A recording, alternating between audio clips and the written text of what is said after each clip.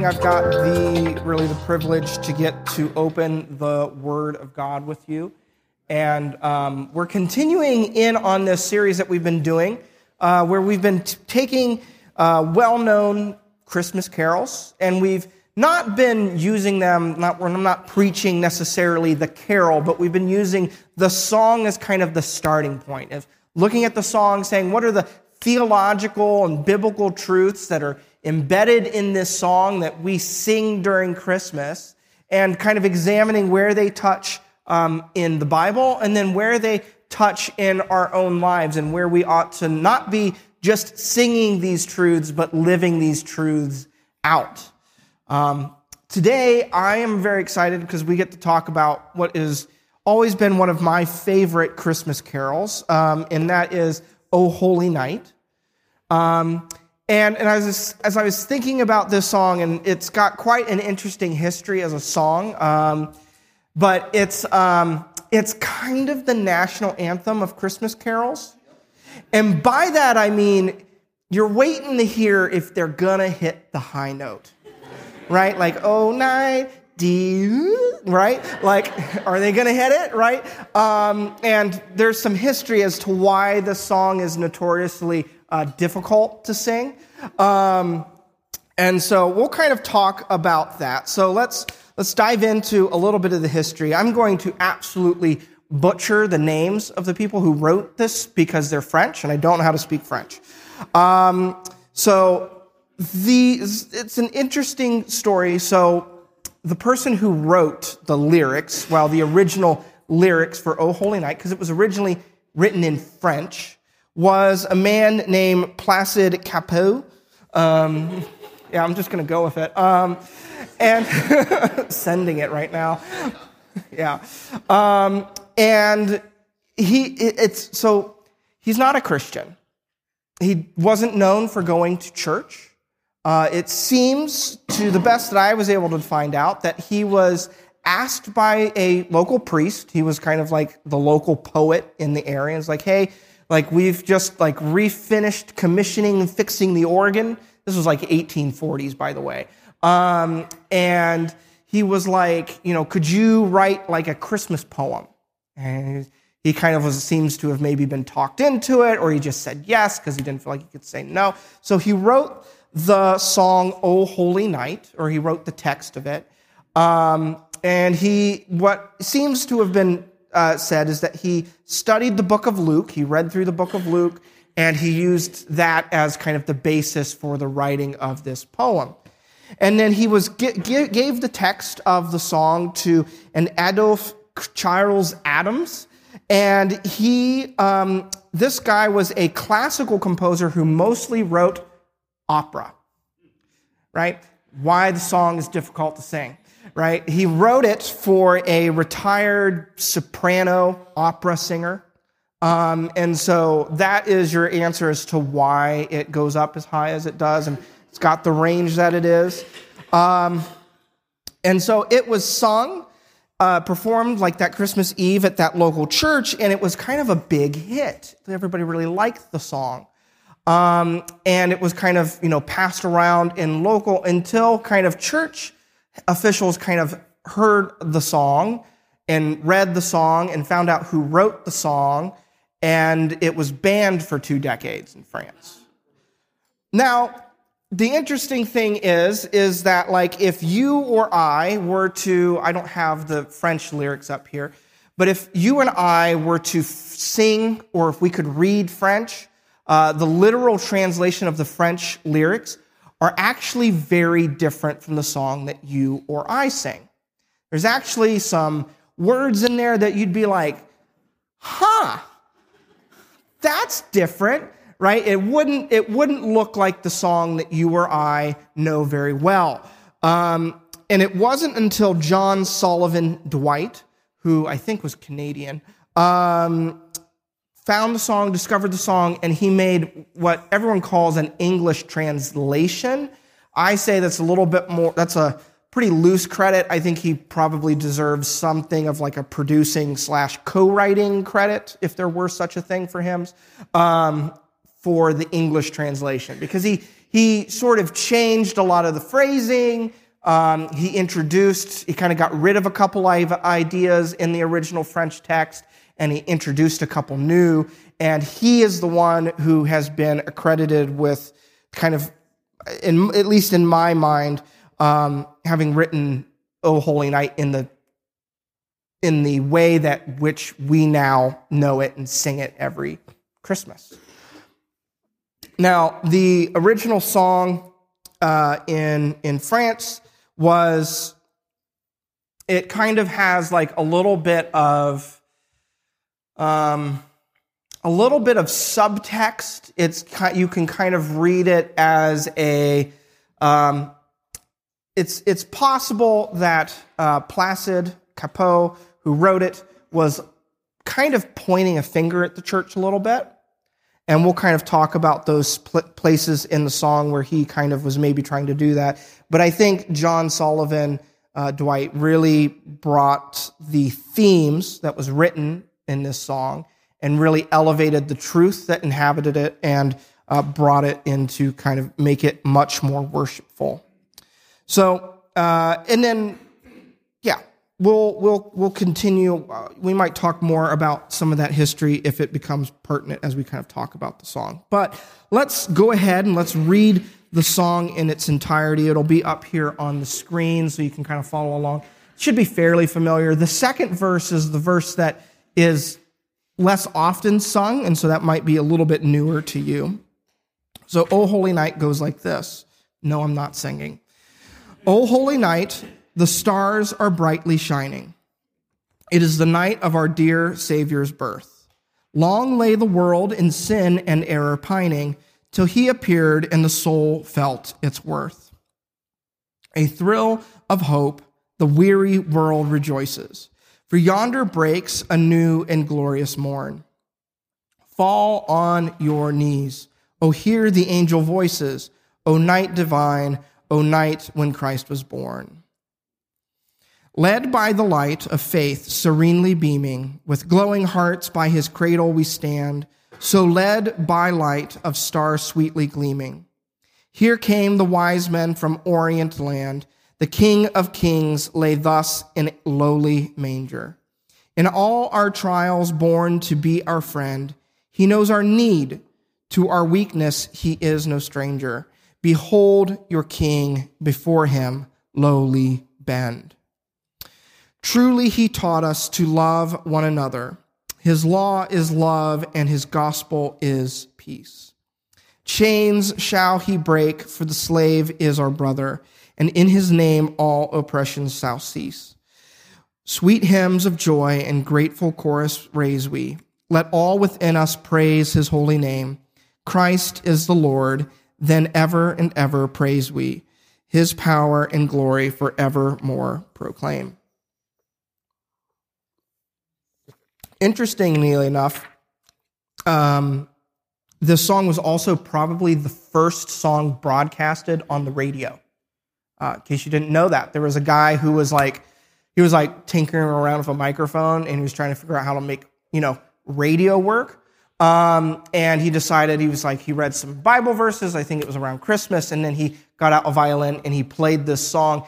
And could you imagine, just imagine, I know we've got phones in our pockets and all this stuff. But imagine a world in which radio didn't exist and you were a Morse code operator, right? You used to listen, listen to these little speakers and hear a little deet, deet, deet, deet, deet, deet, deet, right? That was what you thought. And then all of a sudden you hear somebody reading scripture to you and playing O Holy Night. That would freak me out. And it did freak out some people. But anyways, that's the story of this song kind of sits in kind of unique broadcast history. So let's dig into this song. We won't be able to talk about all of the different themes throughout the entire song because there's too much to kind of talk about.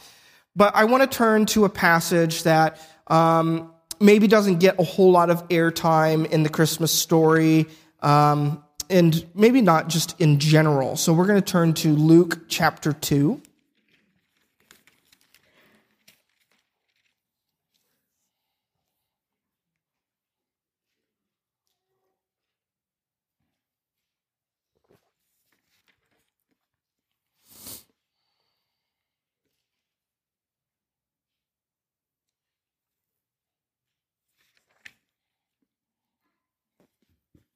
So Luke chapter 2, we're going to go into verse 22. So this is actually after Christ's birth. The song, of course, talks about like this idea of, it talks about the nativity scene, the magi, and like the shepherds and the angels and all of that. But it also it kind of comes to this place of like, behold your king. Before him you need to lowly bend. Behold your king, lowly bend in front of him. It's kind of this presentation of Christ as king. And I want to talk a little bit about that from this text here starting in verse 22 of chapter 2 in Luke. It says this: When the time for purification rites required by the law of Moses, Joseph and Mary took him, speaking about Jesus, to Jerusalem to present him to the Lord, as is written in the law of the Lord. Every firstborn male is to be consecrated to the Lord and to offer a sacrifice in keeping with what is said in the law of the Lord, a pair of doves and 2 young pigeons. So they're going to go take him to the temple. He's going to present the sacrifice. They're doing all the things that they ought to be doing with Jesus as a young baby and child. And so now there was a man in Jerusalem called Simon, and who was righteous and devout, and he was waiting for the consolation of Israel. And the Holy Spirit was on him, and it had been revealed to him by the Holy Spirit that he would not die before he had seen the Lord's Messiah. Moved by the Spirit, he went into the temple courts. When the parents brought in the child Jesus to do for him what the custom of the law required, Simon took him in his arms and praised God, saying, Sovereign Lord, as you have promised, you may now dismiss your servant in peace. For my eyes have seen your salvation, which you have prepared in the sight of all nations, a light for revelation to the Gentiles and the glory of your people, Israel. The child's father and mother marveled at what was said about him. And then Simon blessed them and said to Mary, his mother, This child is destined to be the cause of falling and rising of many in Israel, to be a sign that will be spoken against, so that the thoughts of many hearts will be revealed, and a sword will pierce your own soul too. That's kind of can you kind of picture that a little bit? Like Mary and Joseph have got like Jesus with them, and this guy is just like, you guys. And he comes up and he just like picks up Jesus, right? And he's just like, and he says all this stuff, and then he's like, you guys, like this kid's gonna be like a sign that people will be like divided against, and Mary, your heart will be pierced because of what's going to happen to him. And you're just like, oh, okay. Right? Like that's just like this really intense, like kind of like shocking kind of interaction that happens here. But there is this question is what is he saying here? Because even when I was reading this, I was just like, what does it mean when Simon says that this child is destined to be the falling and rising of many in Israel, to be a sign that will be spoken against, so that the thoughts of many hearts will be revealed? What is all of that talking about? Why is Jesus a sign to be spoken against? What's all of this, the rising and falling of people? Like, it's kind of all very confusing. And I think the text is probably pointing back to a passage in Isaiah 8, and also possibly Isaiah 28, where this is kind of talking about this imagery of a stone of judgment, a stone that people either reject or a stone that is incorporated. It's brought all together and explained in 1 Peter chapter 2. So we'll flip further into our New Testament to turn towards the back to 1 Peter. And we'll read this section here, which I think lays out in a very clear idea of what exactly this is, that Jesus is a sign that some will speak against, and that will cause the rising and the falling of many.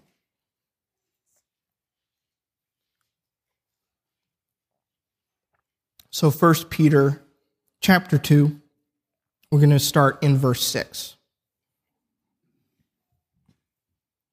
So this, for in Scripture it says, that, it's saying, we're quoting Scripture, we're quoting the Old Testament passages I just talked about in Isaiah. It says this, I lay a stone in Zion, a chosen and precious cornerstone, and the one who trusts in him will never be put to shame. Now to you who believe, this stone is precious, but to those who do not believe, the stone the builders rejected has become the cornerstone, and a stone that causes people to stumble, and a rock that makes them fall. They stumble because they disobey the message, which is also what they were destined for. So this talks about this kind of like, this picture, this imagery of God has placed this stone. He's like, this is the stone. It's the cornerstone, which means like it's the place where the building starts, right? This is where everything else kind of gets measured off of. You're like, how far away is going to be the next room? Well, measure it from the cornerstone. This is where everything kind of gets anchored to. And God's saying, this is the cornerstone, you need to build off of it. But some will reject it. Some are like, I am not going to build my life. I'm not going to build the house around that cornerstone. I'm going to reject it. Well, the cornerstone's not going anywhere. And if you don't build the house on the cornerstone, you're just going to have to kind of build around it, and you will probably ultimately trip over it. It will become a place of stumbling. So there's this imagery that's being given here. And I think all of this is particularly, at least in my mind, tied to the song, O Holy Night, because of that, one of the declaration very clearly that the song has of Christ's divinity, of who he is. He's not just a cute baby. He is the divine Savior. He is God incarnate coming to save us. But then also this very clear call to worship. You are to worship him, right? It says, behold your king, before him lowly bend. Behold your king, before him lowly bend. And so there's this call of like, what are you going to do? Are you going to accept Christ as king, or are you going to ignore him? Christ is king. You either make him the cornerstone of your life, or he becomes the rock that you trip over. You can't avoid dealing with Christ and who he is and what role he's going to play in your life. You can plug your ears and ignore it, but eventually it will trip you up. And so, let's see, I'm going to tell a somewhat personally embarrassing story.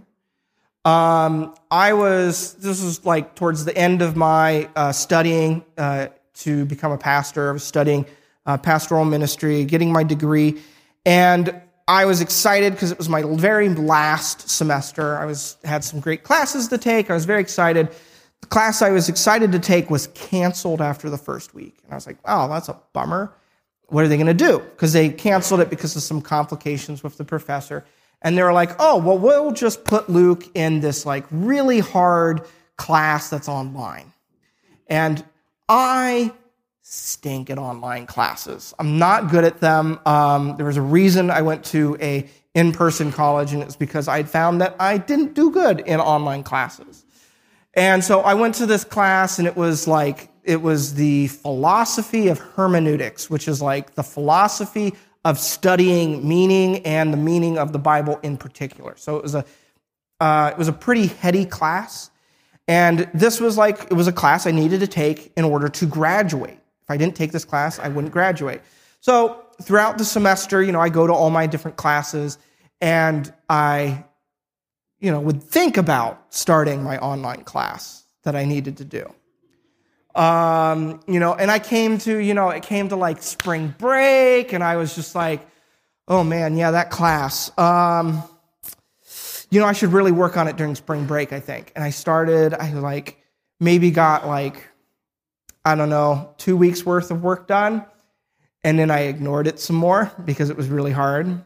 And pretty soon, I was starting to kind of get a little panicky because, people would oh, hey, Luke, how's that online class going? And I was like, fine.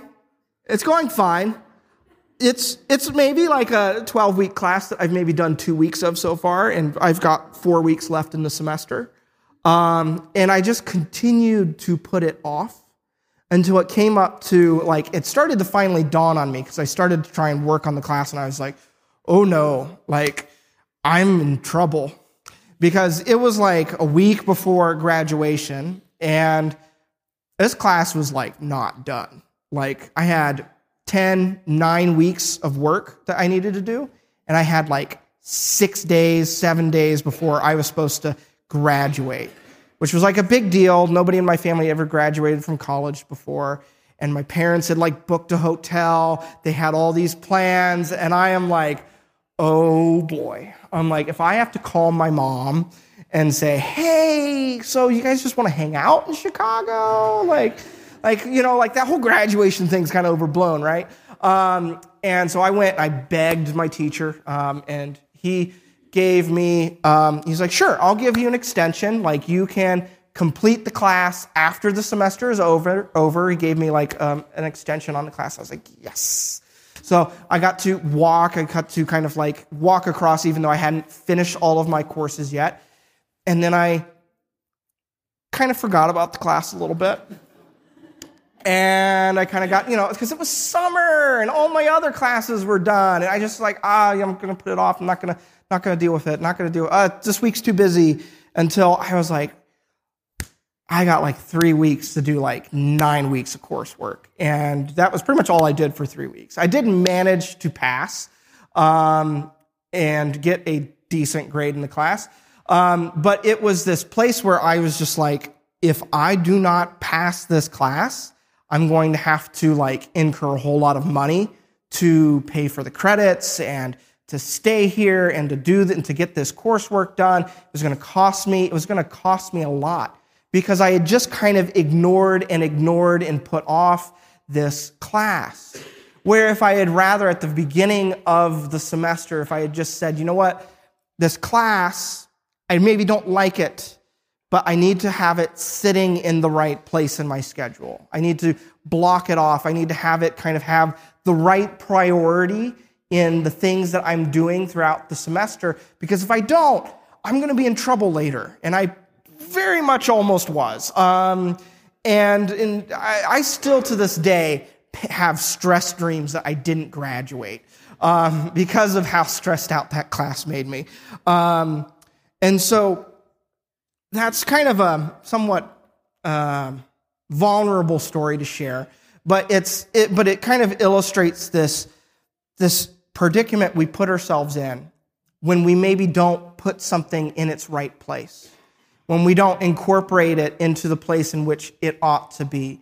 This becomes this kind of elephant in the room that we have to somehow cover our eyes to and ignore.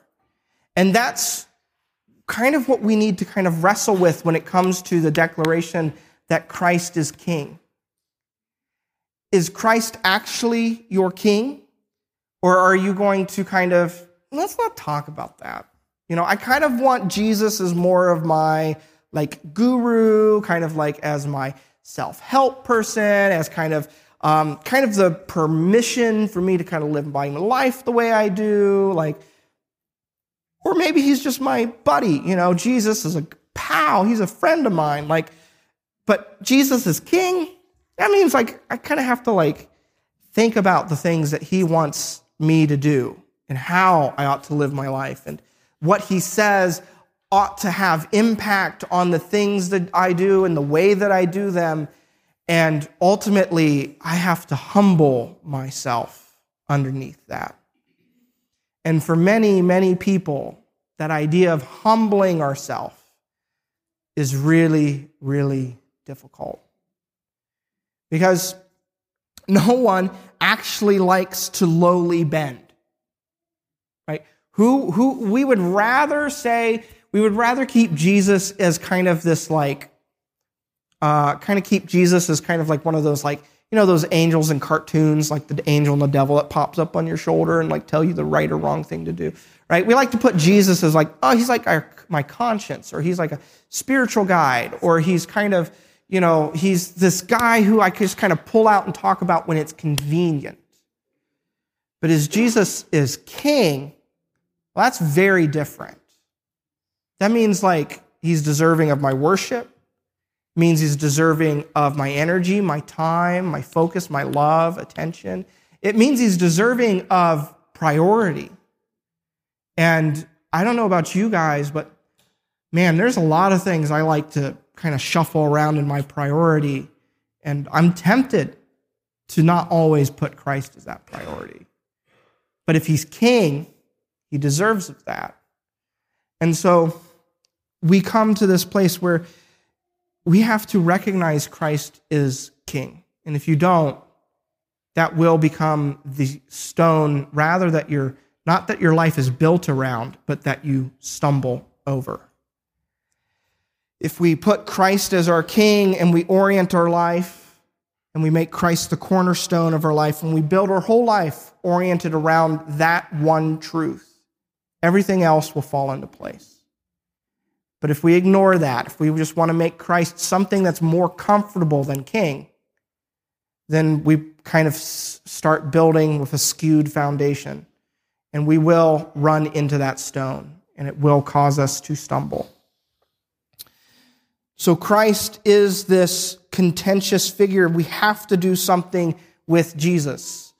You have to come to some sort of conclusion. Either you believe his claim and the Bible's claim and history's claim that he is indeed God and king, or you have to cover your eyes and plug your ears and ignore that. So that is one piece of the themes that I think are in O Holy Night.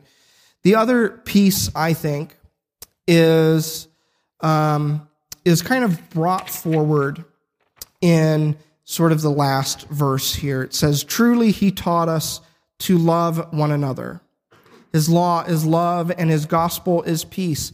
Chains shall he break, for the slave is our brother, and in his name all oppression shall cease. Sweet hymns of joy in grateful chorus raise we. Let all within us praise his holy name." This last verse drew some contention when it was brought here into the United States, because slavery was still a thing, and this was brought into and adopted largely by the abolitionist movement because of the lyrics in this last part of the song. Now, I was doing some amount of research, and this song, O Holy Night, from what I was able to tell, is actually it's not included in as many hymnals as you might think it would be. Meaning, it's in less hymnals, significantly less hymnals than a similar song, Silent Night. Silent Night, I think I found, was in a couple hundred hymnals. I think O Holy Night, I found record of it being in, less than 100. Now, there's a whole bunch of reasons as to why that might be, and I think it's probably a number of reasons why, right? It might be, one, it's a difficult song to sing, so it's not the greatest congregational song. Two, it was originally written in France by an atheist, and someone who seems to have been a little bit critical of the church. But I also don't think it's inconsequential that the song was introduced in a place where it was, particularly that last verse, was met with contention. And a place where I was able to find a handful of people who still to this day dislike this song because of racist bias and things that they want to hold on to and not submit to God's word on. And so that last song, where is that? Not just in the song, right? It might make us, we literally like that part of the song. Where is it in the Bible? And so let's turn back to Luke. And we're going to turn to Luke chapter 4.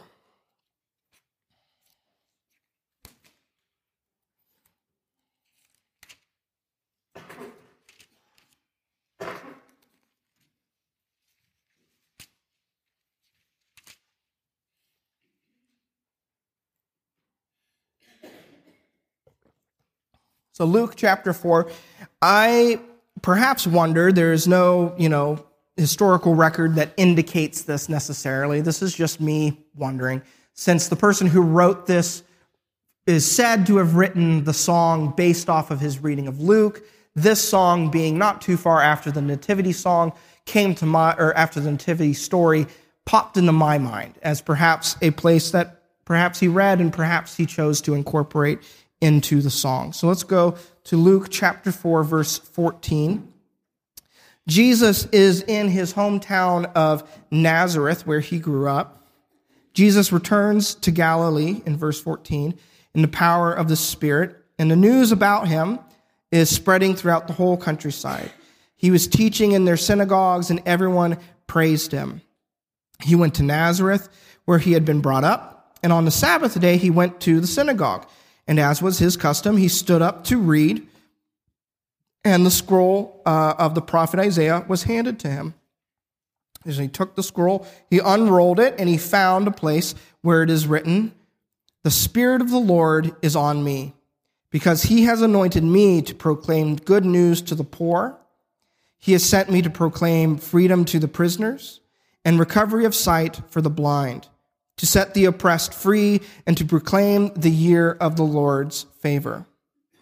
When he rolled up the scroll, he gave it back to the attendant, and he sat down, and the eyes of everyone in the synagogue were fastened on him. He began by saying, "Today this scripture is fulfilled in your hearing." So this passage, right, I think comes and touches on that theme of the outsider, of the downtrodden, of God's heart for the foreigner. We even saw that in the passage that was read earlier during the lighting of these candles. I'm going to pull it up because I can't remember it exactly. It says this in Deuteronomy 10, 17 through 19. "For the Lord your God is a God of gods and the Lord of lords, the great God, mighty and awesome, who shows no partiality and accepts no bribes. He defends the cause of the fatherless and the widow and loves the foreigner residing among you, giving them food and clothing, and you are to love those who are foreigners, for you yourselves were foreigners in Egypt." So the Bible throughout it has this bent, and God has always indicated that he has a heart for the outsider, for the person who is low in social status, no matter what form that has taken over the centuries and the years, no matter what culture or nation. God has always had a heart for the person who does not sit high in power, but for those who are weak and needy and oppressed. And God's heart has always been to set them free and release them and establish some sort of equality. And so this point is kind of made here. The kingdom of God comes for those on the outside. But Christ doesn't stop there. If reading that passage from Isaiah wasn't enough, he goes on to kind of point the finger even more pointedly in the rest of this story in chapter 4. He picks up and says this, we'll pick up in verse 22. All the people who were watching Jesus spoke well of him and were amazed at the gracious words that came from his lips. "Isn't this Joseph's son?" they asked. And Jesus said to them, "Surely you will quote this proverb to me, 'Physician, heal yourself,' and you will tell me, 'Do here in your hometown what we have heard you did in Capernaum.' Truly, I tell you," he continued, "no prophet is accepted in his hometown. I assure you that there were many widows in Israel in Elijah's time, when the sky was shut for 3.5 years, and there was severe famine throughout the land. Yet Elijah was not sent to any of them, but to a widow in Zarephath, in the region of Sidon.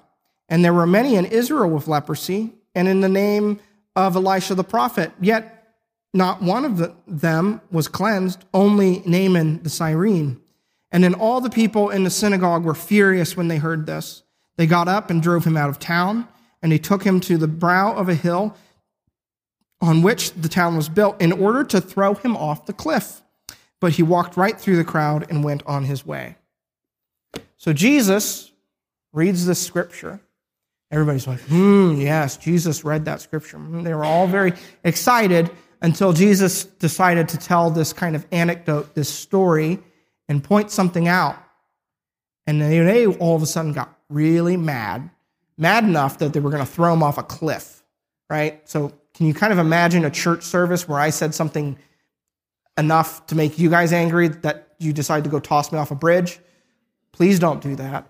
I don't think I'm doing that. But, right, Christ tells this kind of story. He talks about Elisha and Elijah, and you're like, why did that upset them so much? Why did these people all of a sudden go from being like, oh, Jesus is great, to like suddenly wanting to throw him off a cliff? Jesus told these stories. He says, you know that story where there was a famine in the land and there was a drought, and Elijah goes to this widow and he heals the widow's son and provides food for the family. Well, she was a foreigner. She wasn't an Israelite. She wasn't part of God's people. There was a whole bunch of other hungry widows and people inside of Israel. Why didn't God send Elijah to one of them? And in Elisha, there was this scene where this foreign diplomat comes and seeks healing from God, and God grants him that healing through an encounter with Elisha.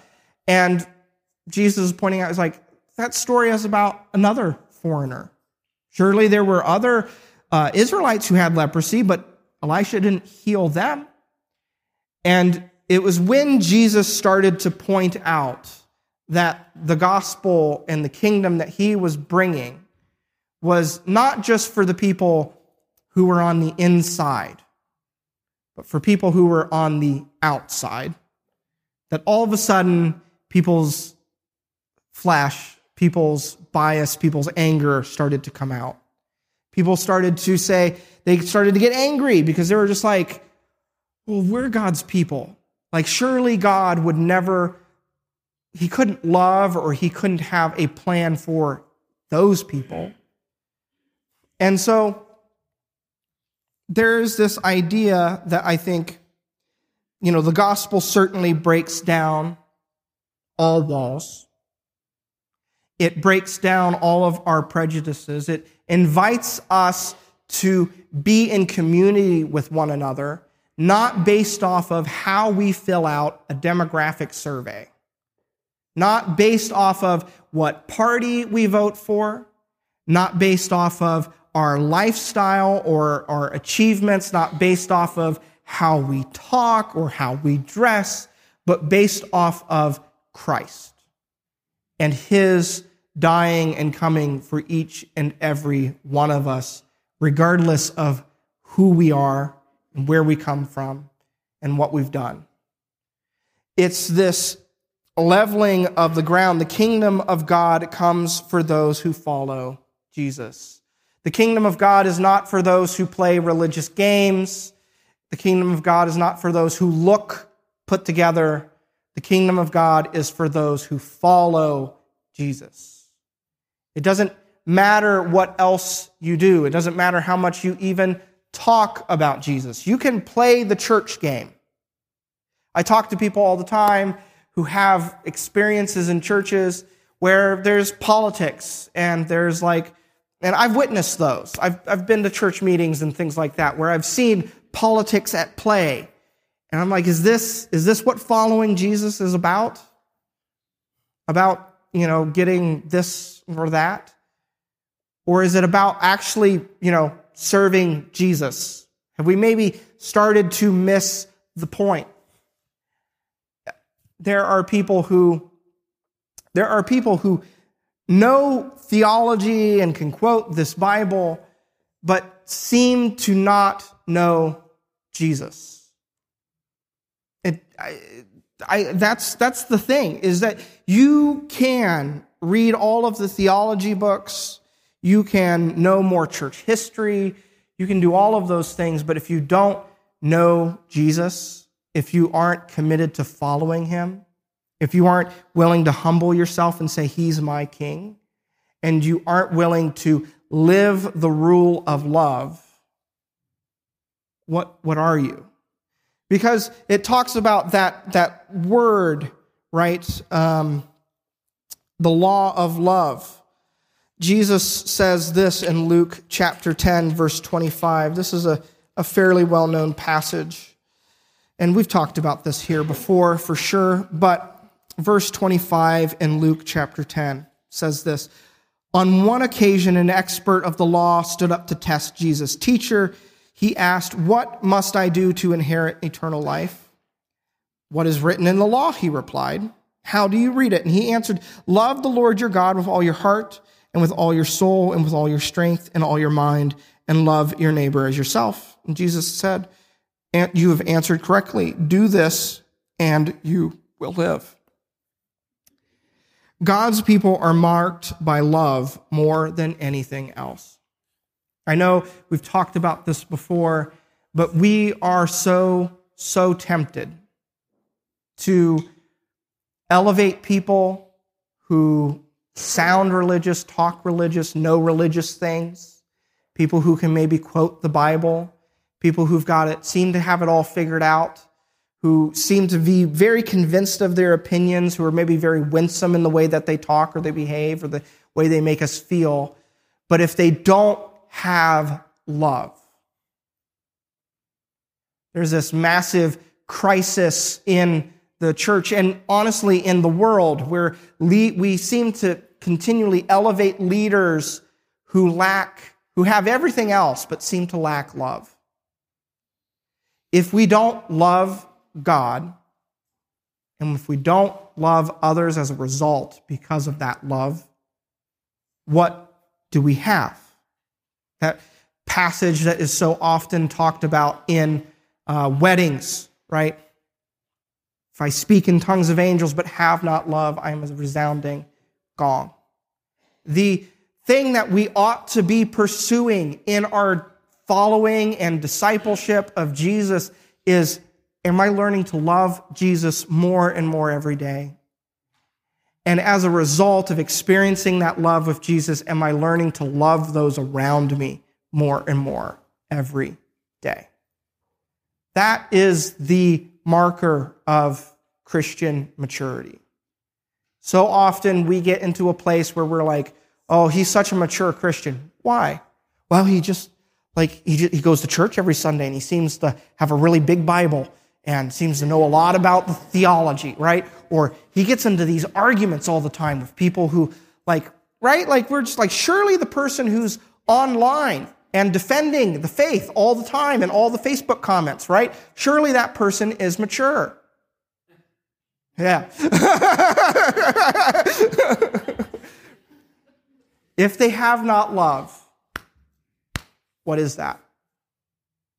The Christian mark of maturity is us knowing the love of God, growing in love for God, experiencing that love, and then loving one another out of that overflow. We ought to be a people known by love. That's what Jesus said. He says, he will know you by your love for one another, not by how right you are. And so here in this song, I think it does manage to capture that, this place where we ought to be loving God. We ought to be coming and recognizing and bowing down before him and recognizing he's my king.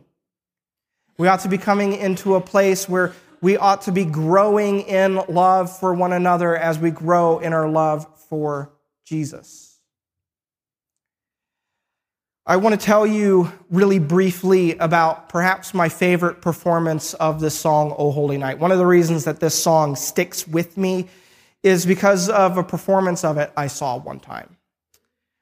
I have a brother who has a mental handicap, has a mental disability, and he's not able to live exactly the same kind of life or a regular life like many of us are.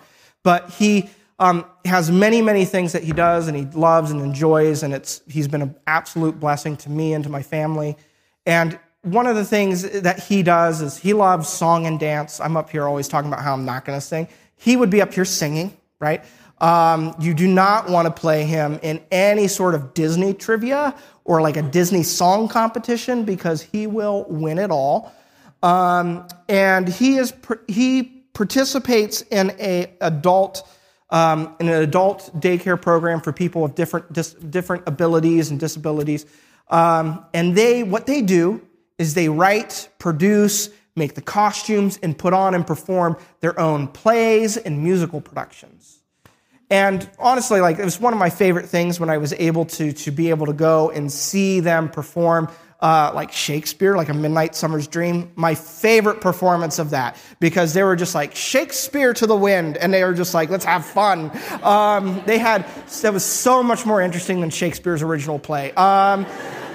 So they have an absolute blast. It's so much fun. And they had a Christmas performance. I can't remember what the actual play was. It might have been A Christmas Carol or something like that. And they were kind of done with the theater performance of the night, and they were kind of just letting any of the participants who wanted to kind of perform a song of their choosing, wanting to kind of sing.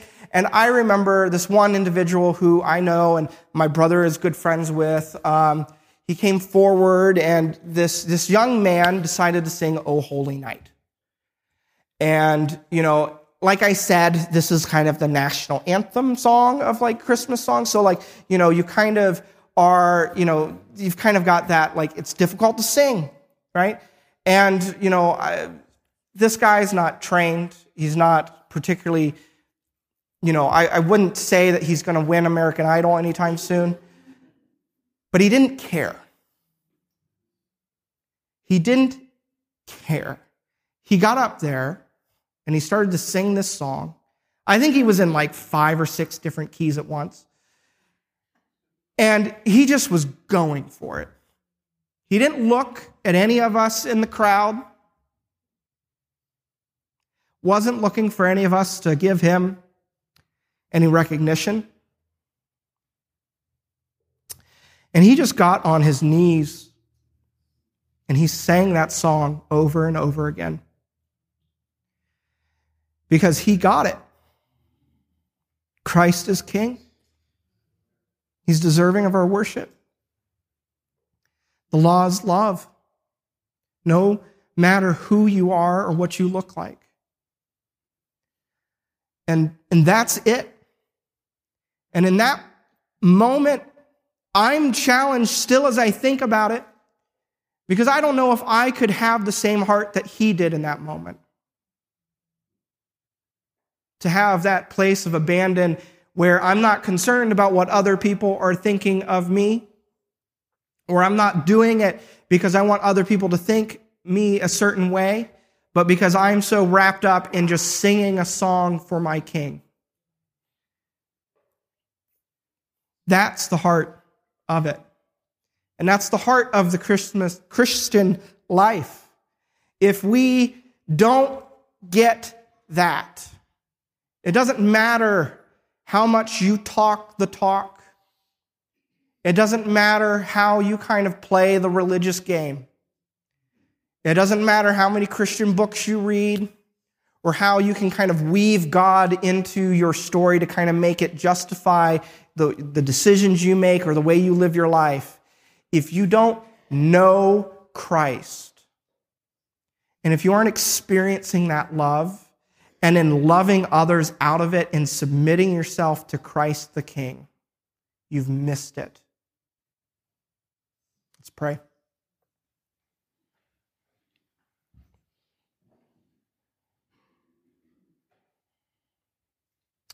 Heavenly Father, Lord, I pray that you would give us a heart that is willing to submit to you as King, that is willing to say that you are our Lord.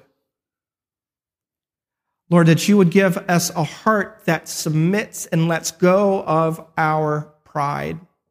Let's go of our fear of self. Let's go of our fear of judgment. Lord, we want to know you. Lord, we want to be a community here where we are consistently going after you. Lord, I pray that you would fill our hearts with your love. The love that sent your Son to be born, to live, and then die for us. Lord, help us to know the love of a Father that would give up his only Son for us who were enemies of you. Lord, help us to know that love. And Lord, might we too love one another with that love. Lord, I pray that you would break down the walls of what we feel as comfortable and acceptable. Lord, might we have you define who is our neighbor and not define who that is ourselves. Lord, I pray that we would know you above all things and that we would know you as our King and as our Savior. In Jesus' name we pray. Amen.